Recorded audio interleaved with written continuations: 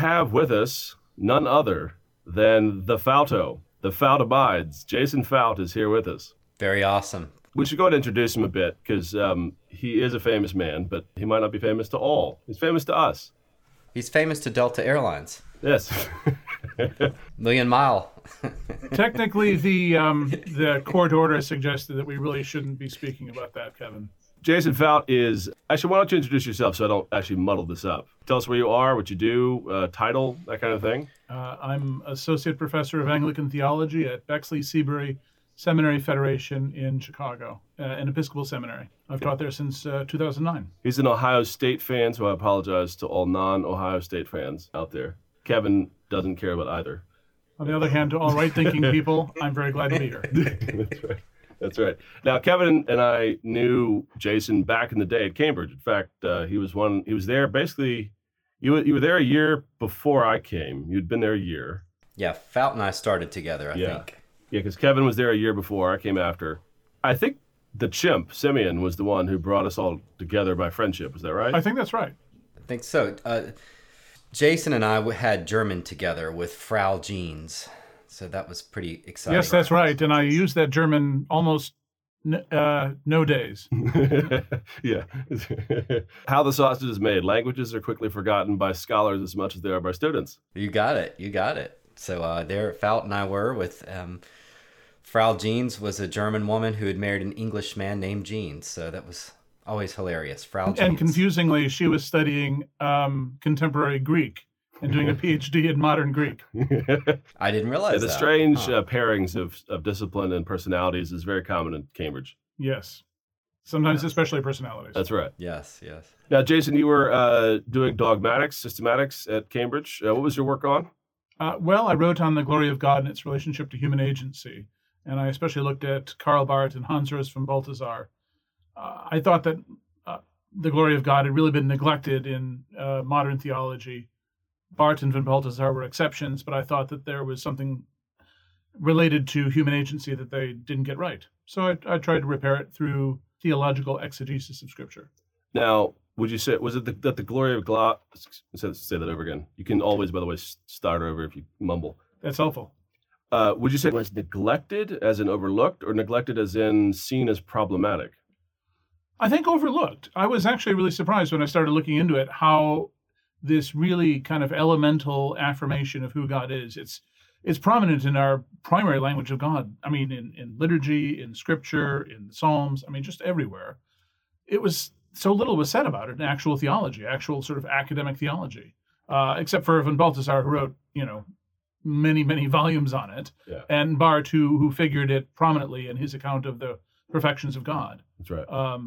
And so I thought, again, that they did a good job of returning this elemental affirmation of who God is, this basic thing we say about God. Yeah. But they didn't quite get it right. There was something they were missing. Mm. So finished up, when did you finish up? Well, I took my degree in 2010. Okay. I was madly writing the last chapter of my dissertation while I was also starting teaching.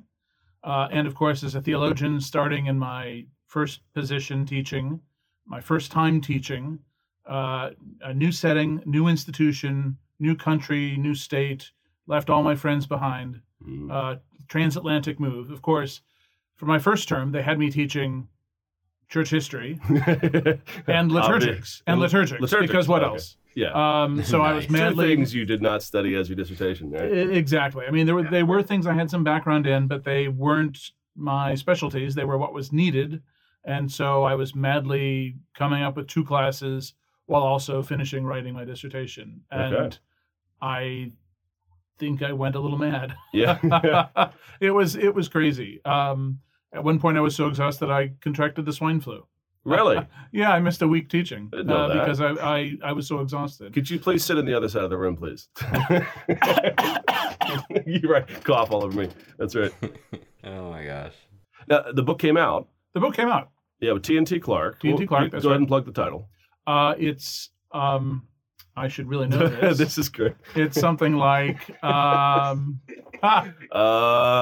just Google Fout. Yeah, that's right. No, it's Fully Alive, the Glory of God and Human Agency as found in Karl Barth and Hans Urs von Balthasar and Theological Exegesis of Scripture. available at bookshops at your local airport. Get your copy, now available in paperback, suitable for Christmas gifts. Is the illustrated being version? read on beaches, throughout the world. Is the illustrated version coming out anytime soon? The illustrated version, yeah. Well, I like to think of it as a graphic novel, really. So yeah, it's great. And actually, Kevin's too modest to say so, but he bought the movie rights. Movie rights, yeah. I was going to ask that. Who would star in the movie version adaptation? Tom Cruise? No, Tom Cruise is not fully alive. Oh, he's alive. No way, baby. No, I'm thinking Nick Cage, Those eyes are alive, man. Steve Buscemi, There you go. and Cyndi Lauper. And guest starring the late Don Knotts. Don Knotts is Hans Urs von Balthasar. That's right. Who is Cyndi Lauper? You don't know who Cyndi Lauper is? No, I know who she is. Who's she playing in the book? Oh, yeah. Who's she playing? Yeah, no, she's the embodiment of the glory of God.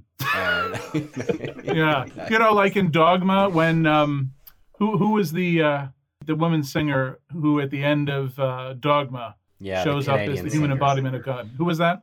Oh, Alanis Morissette. Alanis Morissette. Alanis Yeah. Morissette, that's So it. Alanis Morissette at the end of Dogma, was God, as it were.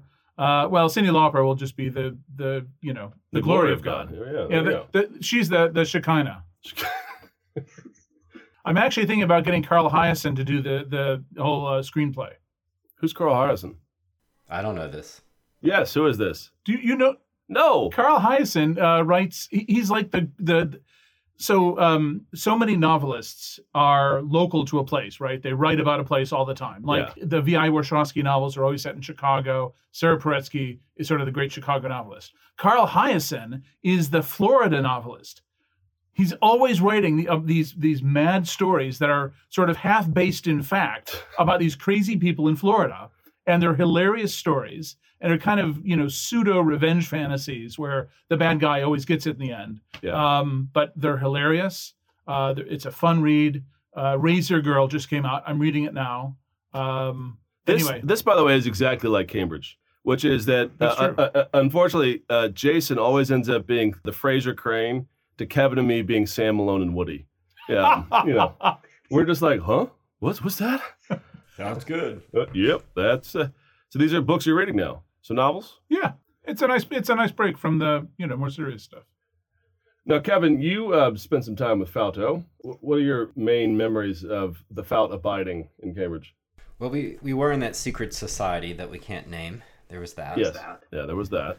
There was that. I do remember one night, Fout and I went out for some drinks, and I found myself watching the X-Files movie at like 11 o'clock at night in the theater. Fout's like, let's go see a movie. And so we hopped on our bicycles and went over, and there I was eating popcorn and watching David Duchovny. I seem to recall that was after an interesting drinking session too, wasn't it? Yes, we'd been to because the pub. there was another interesting drinking session not all that long after that, when at the end, one of us said, it might have been me, something like, I know, let's go see what's playing over at the cinema. And we roll up on our bicycles and it's closed. They're not doing the midnight show or whatever. Well, and I'm sure if you guys had a few beverages, adult beverages. Oh, went, yeah. Went, it was. Went and saw a movie. You also probably went to one of the food vans there in Cambridge. Yes. Was this the case? If you went out with Fout, you had to go to a food. Yes. There was the van. Which one was preferred? I forget. Well, remember there was the van of life and the van of death. Yes. Jason, why don't you tell our audience about the two? We typically went to the van of death. The van of death. Yeah. Why was it called the van of death? Because it wasn't the van of life. It was a bit dodgy, was it not? It was quite dodgy. Yeah. But usually we were in a state where we didn't quite care so much. Not the people, by the way. The food. No. No, the food was stuff you would never eat if you hadn't been drinking more than you ought to have. Yes. Out late on a bike, hungry. Exactly. A kebab, a chip buddy. Yeah. I mean, just all sorts Some of things. kind of mystery meat on a stick is basically what you were getting. Something like that, exactly. Now, Chip Buddy was French fries on a hamburger, correct? Yes, or in a pita with mayo or chili sauce. Is this the stuff you guys really talk about on this podcast? Yes, very much. This is a theology podcast? This is the theology podcast. This is the opening. You should have let me know about this a long time ago. That's right. We did. You just didn't listen. Damn. So Jason's a theologian. He's an Anglican man. Kevin, something you don't know, he has another book that he's editing coming out. Nice. I did not know that. Tell us about that. That's true. Well, I'm one of a team of 5 general editors. We're working to create the T&T Clark Encyclopedia of Christian Theology. It's a 5-volume set due out in 2020. So we're arranging volume editors, section editors, and of course authors for all the entries in the 5 volumes. We're also trying to attract several prominent editors-in-chief, but have been slightly less successful in that way. So how does that whole process work in terms of launching a book series? So it's really interesting, actually. With the first book, you sort of go and pitch it to the editors and get them to pick it up or not, or give you suggestions on how to improve it. But the funny thing was, in this case, with the encyclopedia, what happened is that the editor with whom I'd worked on the book approached me and said, "Look, we have this project in mind. We're looking for editors. I've appreciated working with you. You do good work. Would you be interested in this?" And I thought about it for a bit, and I got back to her and said, "Yeah, okay, let's do that." So, and I was excited about the possibilities of what we could do with this sort of a set, and there's going to be an online component, which I think will be key to its value. And yeah, so that's how it went. What's the online component that you're talking about? The online component will actually be the content of all the published volumes, but available online through a web portal, I think for a subscription fee, the sort of thing you might be able to get through a library or something. But then the interesting part of that is that there will be then sort of an annotated bibliography through which you can access a lot of the primary sources that are being referenced in the articles themselves. Okay. And of course, in one way, it's a way to think about how T&T Clark could move some of their back catalog, because of course those books will be for sale or access, through the annotated bibliography. But you'll also be able to access other materials as well. So in some ways, it ends up being sort of itself a huge annotated bibliography. You have the encyclopedia entry, you get a good introduction and overview of the topic, and then if you want to go deeper, explore some more, here are the next places to go, and you just click through and it's there. Now, I think that's an interesting point about how a project of this size gets going, because one of the things that's interesting there that you mentioned is you had worked with T&T Clark before. You had worked with the acquisitions editor, I think it was, before. Yes. And they came to you in particular, it sounded like they were saying, because they'd worked with you, they knew you did good work. And I'm going to guess part of that was that you're on time. Yeah. That you're not a hippie, you're not lazy. Which speaks to something Kevin and I talked about before, which is publishers want your book pitches when you have a book or your dissertation. They want them.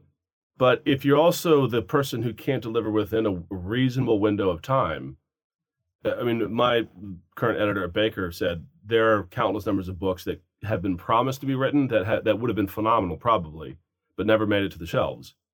And that the publisher stays alive by actually churning out more books. And so someone who's consistent, and I guess in this case with an edited volume, they need people that know people, because you got to go recruit the writers of those individual articles.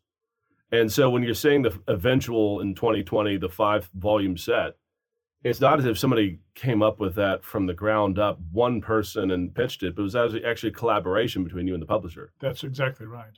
Yeah, it's interesting, this thing about meeting deadlines. It's actually really important. And I often tell my students there are 2 kinds of papers. There's a perfect paper and there's a complete paper. And the distinction is that one of them actually exists and the other doesn't. Yeah. And so it's important to get me the complete paper.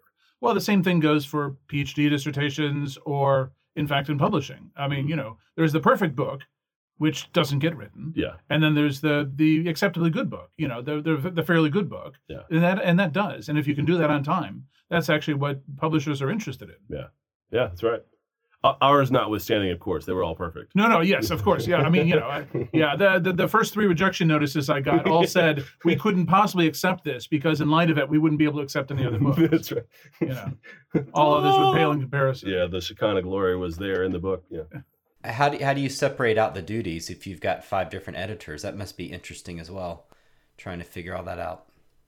Well, we're just collaborating and trying to figure it out together. The whole idea is to make it a workable amount of labor for each of the five of us. Each of us are busy being gainfully employed otherwise.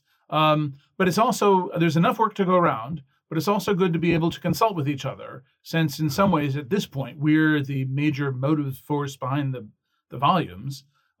Questions about vision and scope and direction are ones that, we have to work out in conversation with the publisher. But really, we're sort of charged with the 5 volumes, with the entire encyclopedia. Are you coming up with the titles of the individual articles as Yes. well? Okay. Yes, exactly. Yeah, because it's interesting. I was teaching this weekend systematics. Jason was good enough to join me for some of those lectures and contribute.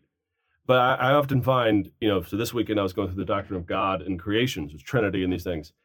I find it's, even just in lectures, coming up with, okay, what topics, what headings, what loci am I going to talk about? And it seems to me that theologians such as ourselves always tend to go one of two directions.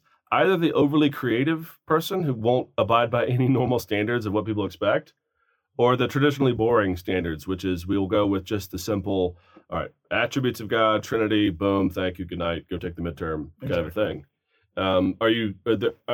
Do you find with the editing team you're thinking of some new angles? Maybe you're not that far, I don't know. That's a really good question. I'll just go back and say briefly that I think it's important that we have the team, because an encyclopedia by its very nature isn't going to be something idiosyncratic, or it shouldn't be, something that's purely the work of one person. It really needs to be, in a sense, a team effort, just because the sort of thing you're turning out is not sort of an individual, creative work of genius, but rather, in some ways, adequately covering the field, right, so that your book is actually useful to the widest variety of people. That was my next question, is who do you anticipate using it? Well, we hope that it'll be useful to graduate students, to undergraduates, to scholars, especially if you're wanting to swat up on an area which isn't your specialty. Anyone wanting to go more deeply into these topics, right, and just sort of have an introductory level essay that they can sort of get their arms around, whatever the topic is. Yeah. What was your previous question? Oh, just were there any unique angles you were thinking about taking? Oh, right. So, in some ways, you're exactly right that you're really almost required to do something which is, if not boring, at least conventional. So that you do have to sort of cover the field. You can't just sort of say, "Oh, the doctrine of the Trinity is so 20th century, we're not going to do that." Right. Or maybe I think that yawn.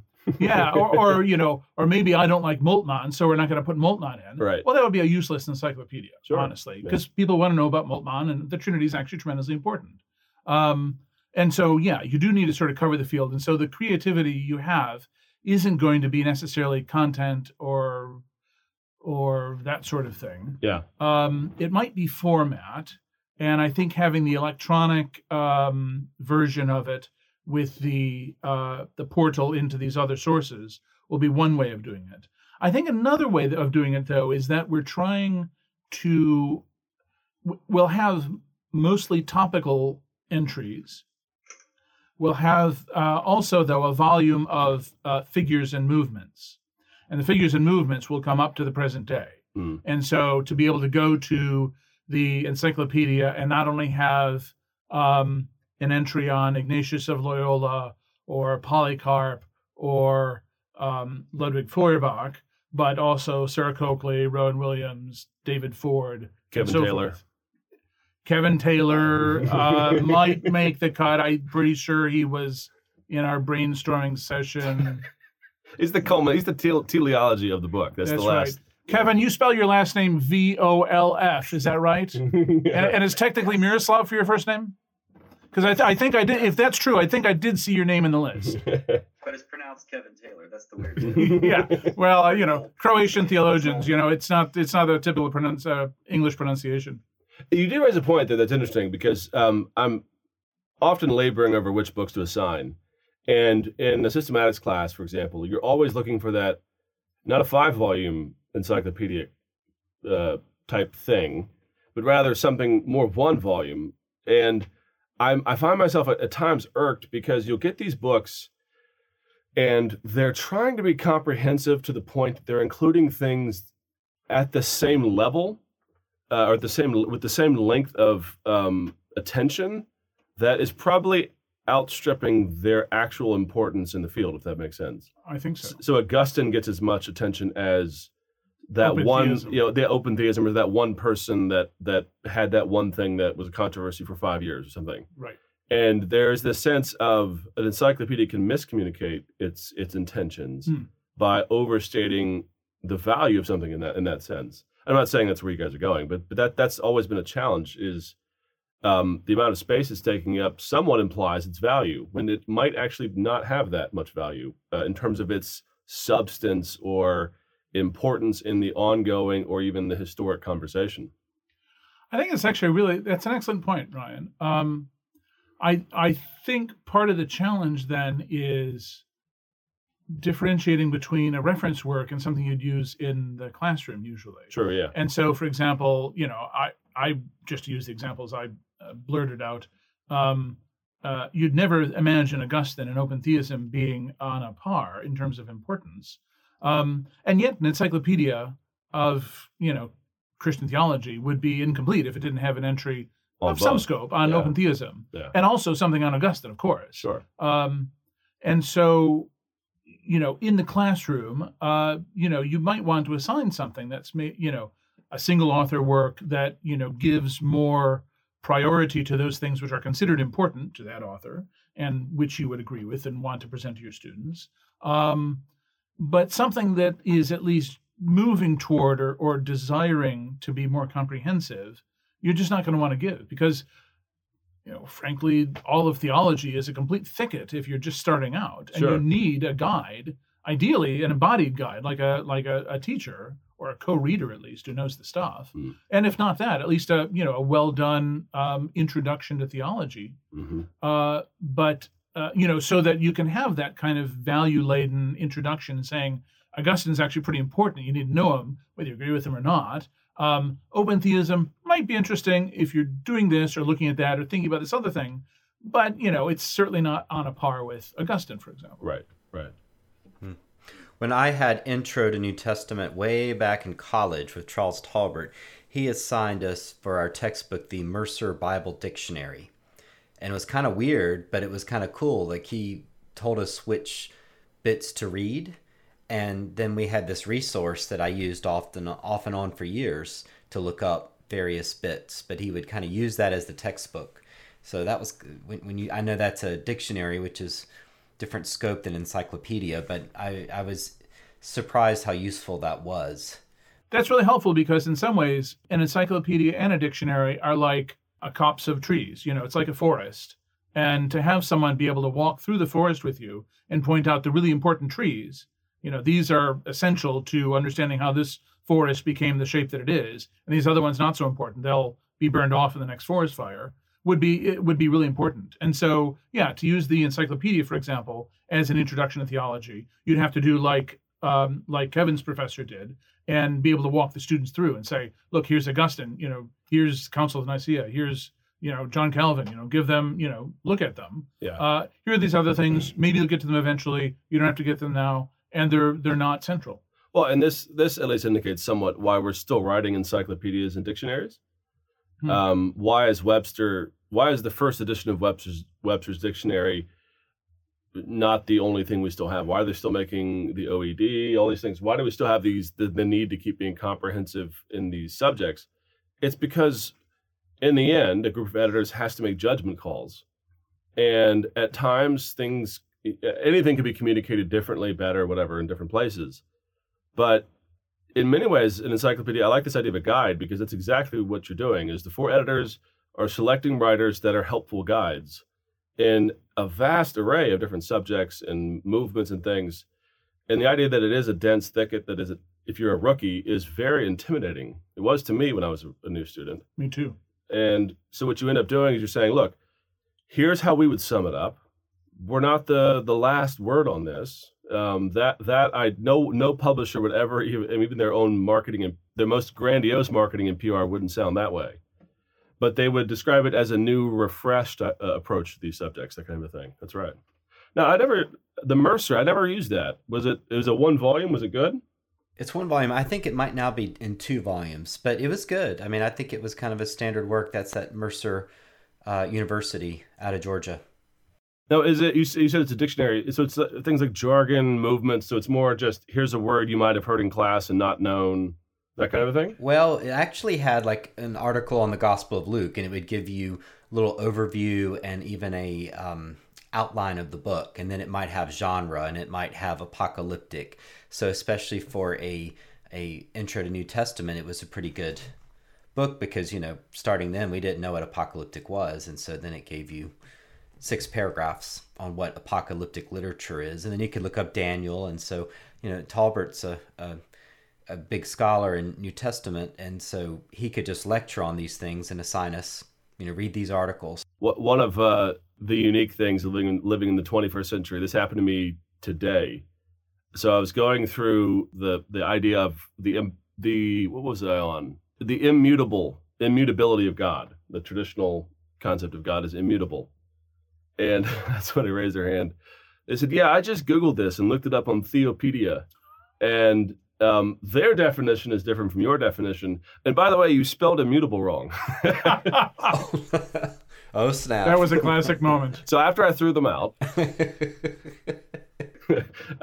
but this is the world we live in. You used to have to pull down a dictionary. Now you have to. Now someone can check your spelling. And now, in the case of the definition, I was going with a more colloquially worded definition of immutable, and Theopedia used a little more classically worded thing. And the problem is, I found the classically worded language to be equally as impenetrable as the word itself. So I was trying to explain it better. But I had misspelled it in the PowerPoint. I've had it in class. Something comes up, and I, off the top of my head, I say something, and then I'll think, I'm not sure if that's right.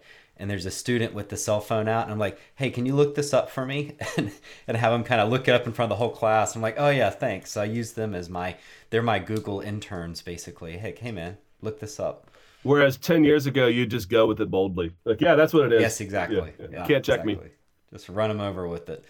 But I think Wikipedia or Theopedia is an interesting issue for this book project as well, because this encyclopedia series is it's not just going to give us the facts, because those are on the internet now. So it's got to give a contribution, like you said, a guide, because we don't need to know when these people were born, because that's available anywhere.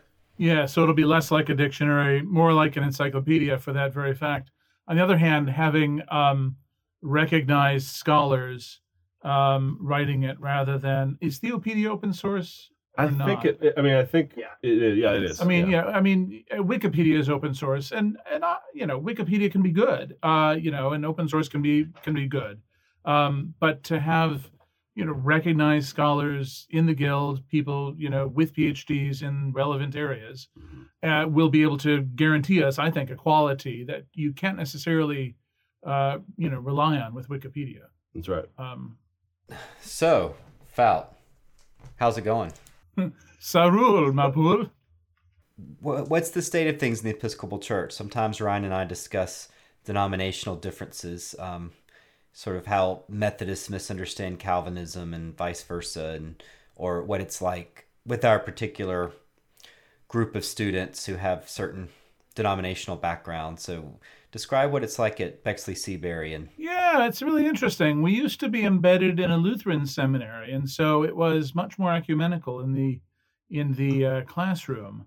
Now, Bexley Seabury is, denominationally specific, and most of our classes are, Anglican specific.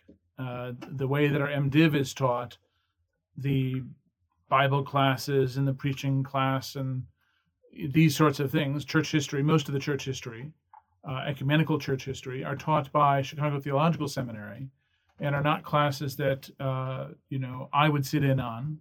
And so, the classes that I teach and my colleagues teach tend to be a lot more heavily Anglican now. And we've just started the partnership, and so I can't really say much about it yet. We're still, feeling our way. but it's a different feeling. We used to have a lot more, Lutherans and other sorts in our classes, and so we could make a lot of comparing and contrasting. Yeah, I'm not. So let me just parenthetically say here, Kevin, I'm not sure I understood your question and would like to answer the sort of thing you're asking without getting too snarky about my own denomination in a podcast that's going to be going out worldwide. Let me pick up after where you just left there. I think this is where we're going to go with the multi-denominational new kind of ecumenical stuff. Is that good for you, Kevin? Yep. You raise a point there about having a variety of folks in the classroom, different denominations, and that compare and contrast is a good thing. It's very compelling. Kevin and I teach in environments where we have lots of the same things, different types of people, different sorts of folks. I'm in the multi-denominational seminary. Kevin's at Pfeiffer, that thing. And I find it enormously, as you're saying, thrilling to be able to say, well, the Anabaptist heritage is trending this way in its heritage. And hey, you're a part of a denomination that's comes from this stream. Would you say that this is still the case? And yes, it's just one person's opinion, one person's experience, but it's actually very refreshing rather than just saying, well, they're like this, but they're not here, so we'll just characterize them in this way. And that I find even the most zealously committed student to his or her denomination, having gone through an experience where they're around a lot of people who are not their denomination in an educational environment, both appreciate their own unique denominational trends, tendencies, whatever you want to say, and yet also are much more attuned to where their commonalities are, which is, I don't think, something that was a big factor in theological education for so long. Mostly it was you were at your denominationally owned or affiliated seminary or college, perhaps even. And so you were always around people like yourself. And these cultures of interpretation. Well, we're like this, and everyone else sucks. Not that anyone ever said that, at least not explicitly. Yeah, they did. Yeah, that's right. Yeah, or at least that's some of the code behind. This is our unique faithfulness to the scriptures. It's not as if people have ceased to believe that their denominational traditions are faithful to the scriptures, and they're not committed to them. It's not as if people are becoming wishy-washy about that per se. But there is this new thing, and we felt this at Cambridge because there were so many variety of different folks. And yet we were all very much committed to the same level of scholarship and integrity in the work, quality of writing and things. And we got very quickly to the point where we could make fun of our own denomination self-deprecatingly, and we could also tease someone else about what might be considered a caricature or silliness about that denomination. Yeah. I find that new. I'm not sure about you guys, but I find that both new and a refreshing churn that's happened in theological education. Refreshing is exactly the word that came to mind as you were talking about it. That's how I found it. It was wonderful. Yeah. So what you're saying is exactly what I found teaching Lutherans and Episcopalians and occasionally Presbyterians or Holiness or whatever in one class. That the Episcopal students in particular, who I knew the best, would say upon graduation that both that they really appreciated getting to know in a close way, a collegial way, making lifelong friendships in many cases. They got to know, really committed Lutherans who weren't sort of, wishy-washy about their tradition, and really were able to appreciate that tradition while at the same time being even clearer about where they were as Anglicans and Episcopalians and really appreciating their tradition, but also seeing that it wasn't the only thing or the only obvious thing.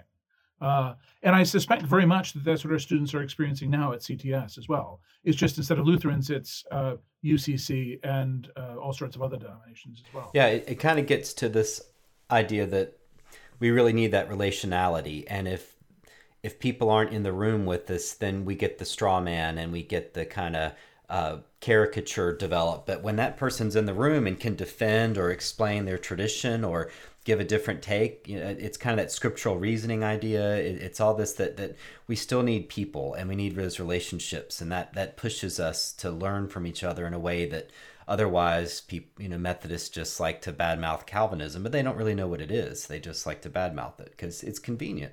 Well, and I was going to say, went to a Reformed seminary. We talked a lot about Wesleyan, Arminian perspectives, different things, particularly in systematics categories. But there was no one in the room to say, actually, that's not how we go that way, but not the way you're saying we're going that way. That's an important distinction that often needs to be made. That it's not just do you have our categories correct, but is that how we characterize them? Is that how we actually preach them? So we could end up having a difference of opinion on things. And you're never going to convince Methodists en masse to suddenly love Calvin. But it would probably be a lot more cordial, a lot more friendly, and a lot more winsome on both sides if they actually knew each other better. It seems to me that the challenge in these sorts of things is always, if you're going to be critical or even differentiating, you need to be able to give an account of the other, which he or she would recognize and appreciate. Yeah, that's good. Yeah. And so that if you're offering criticism or just differentiating, they can say, yes, I can see myself in that. Yeah. Or if they're present, they can correct you and say, actually, no, that's not quite where we're at. This is one of the reasons I spent a summer in Rome at the Vatican studying. And, when I make a video where I teach on Roman Catholic dogma, say in the Middle Ages, the kinds of things that Luther was reacting to, I'm usually encouraged because I have either Roman Catholics write into my YouTube channel, or I've had former Roman Catholics in my class, or I've just met Roman Catholics along the way, and I've said, is this how you would describe yourself? And I'm always encouraged when they say, yeah, that's basically what I would say. And they use it, and occasionally they'll say, and by the way, thank you for not simply characterizing it the wrong way. You could be saying even the right things, but saying it in a way that's not faithful to who we are.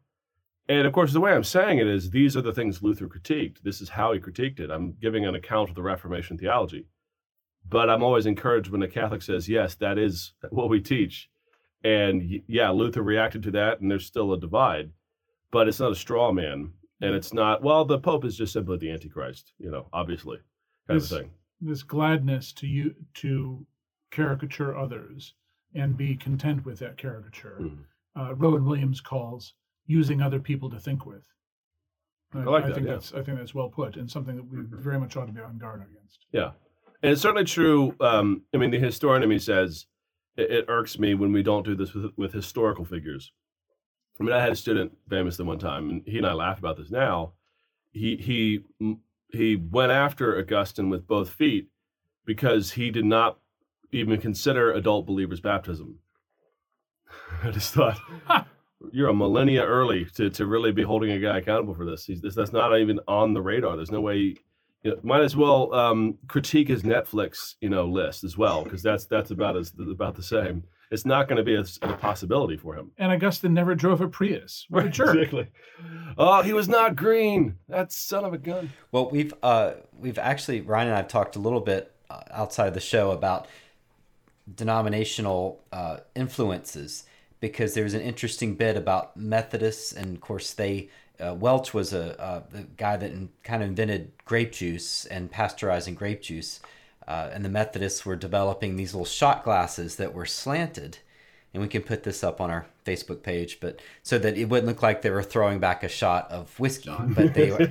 So and Ryan was mentioning something about how the Presbyterians really invented the clergy collar. That's right. So say a little more about that, because I didn't know this bit. Yeah. So the interesting thing for us is we just talked about the positive ways people of different denominations can interact, different traditions, all in love. But there is this unique reality in history that things backwash into traditions that you wouldn't think of. Yeah, so in this case, all kinds of churches do the shot glass. It's like the shot of Christ. Here's a beer back, kind of a thing. Shouldn't say that, but still, and yet everyone does this. And most churches that are not Methodist or Wesleyan also do grape juice. With the clergy collar, this is one of those unique things that I do keep in my back pocket, because occasionally you get someone that is simply saying, well, a liturgical church is blank, and these types of things. Well, one of the great examples is whenever you see a priest, Roman Catholic, Eastern Orthodox, Anglican, and some others, wearing a collar, the instinct is to think that this is how they dressed in the Middle Ages. But if you look at art in the ancient church in the Middle Ages, or even in the Reformation, no one is wearing this thing. The clerical collar, meaning the single tab, the black suit with the single tab. Just think of the movie The Exorcist, the little white tab thing, is an invention of the Presbyterian denomination. It was invented in I think it was the 1840s, early 1800s at least. It was a demarker of somebody who was a preacher. And so they would walk around and that would mark them off as the preacher. And what is very striking about that is subsequently liturgical denominations and traditions like the Catholics, Eastern Orthodox, and Anglicans began to wear it as well. And so what we now associate as the Roman Catholic or the Anglican collar is actually a Presbyterian collar. The reason the Presbyterians stopped wearing it, though, is because it became affiliated with more sacramental priesthood denominational traditions, and they didn't want to have that be the case. So they began to sort of pull back and either dress differently or whatever it was. And it's just one of those remarkable stories of a tradition that tends towards non-liturgical expressions, or at least an allergy towards these things, is itself the inventor of one of the most probably, I mean, someone who has never darkened the door of a church ever would at least recognize that collar as being something to do with a Christian. And it is invented by the Presbyterians.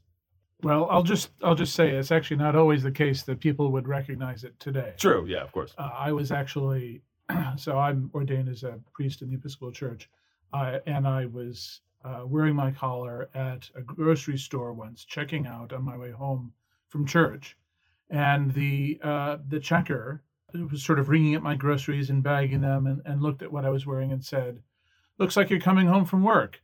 I said, "Yes." She said, "So what are you? What do you do?" And I was sort of brought up short. I'm a dentist. Yeah, right. Exactly. Auto mechanic, obviously. Right. I could do auto or diesel. Yeah. I was just stunned. But Aware, I mean, there is increasingly, especially in places where the Roman Catholic Church is not as common. Sure.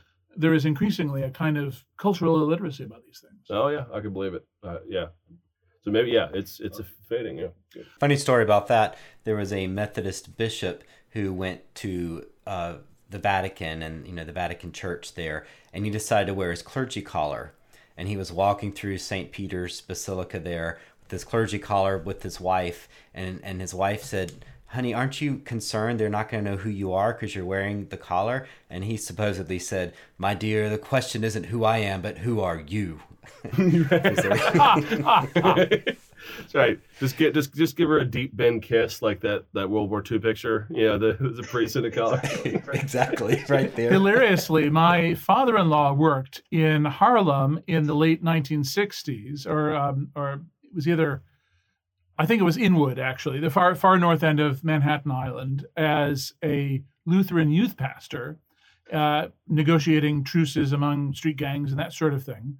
And so that he was publicly recognizable on the streets, he wore a collar, a clergy collar, just looked like a Roman Catholic priest. And so he'd be walking around the neighborhood with his wife all the time, and he'd go into the butcher, and they'd give him, extra cuts of meats and everything, because they just assumed he was a Roman Catholic priest, and with obviously his lover, because they just assumed, oh, well, of course, So here's a little something extra for your lover. Wait, hold on. You said if I put on a collar, people will give me free meat? I'm telling you, Ryan, you should go to Chicago. You'll never buy your own lunch. Oh, Halloween's coming. I'm doing that. That's going to have to just free lunch for Ryan. That'd be perfect. But the clergy collar bit is that's really interesting what you're saying, and it explains something I've noticed in the whole Jane Austen type Victorian setting for British, Anglicans. The priest won't have a clergy collar on. They just have a tied silk knot type thing. Have you noticed that? Or they'll have it wrapped around their neck, some kind of cloth. But they're not wearing, like you're saying, they're not wearing the Anglican high collar that we expect today. Yeah, Anglicanism was a bit later to adopt it. And actually the story you just told, Jason, is much of the reason why Roman Catholics began to adopt it, is they would be working in places like South America, other places where they're walking the streets. This is pre-cars in a lot of ways. And they want to be identified as clergy. They want to be a beacon in that sense of we're putting an end to some of these injustices, let's say. It's having a public identity. Yeah. And which is why it was put on to begin with. And so it's interesting. It wasn't adopted as necessarily sacerdotal, something that it was sacramental, but it became associated because those who began to wear it are from sacramentalized and liturgical high churches. And the Presbyterians are like, let's throw it out. We're not going to do it. Well, Jason, thanks for being here, man. It's really been great. It's been a pleasure. And the Fout abides. So put on your calendar 2020 that the book will be coming out. 5 volumes. That's very exciting. That is very cool. Very good to have you here, man.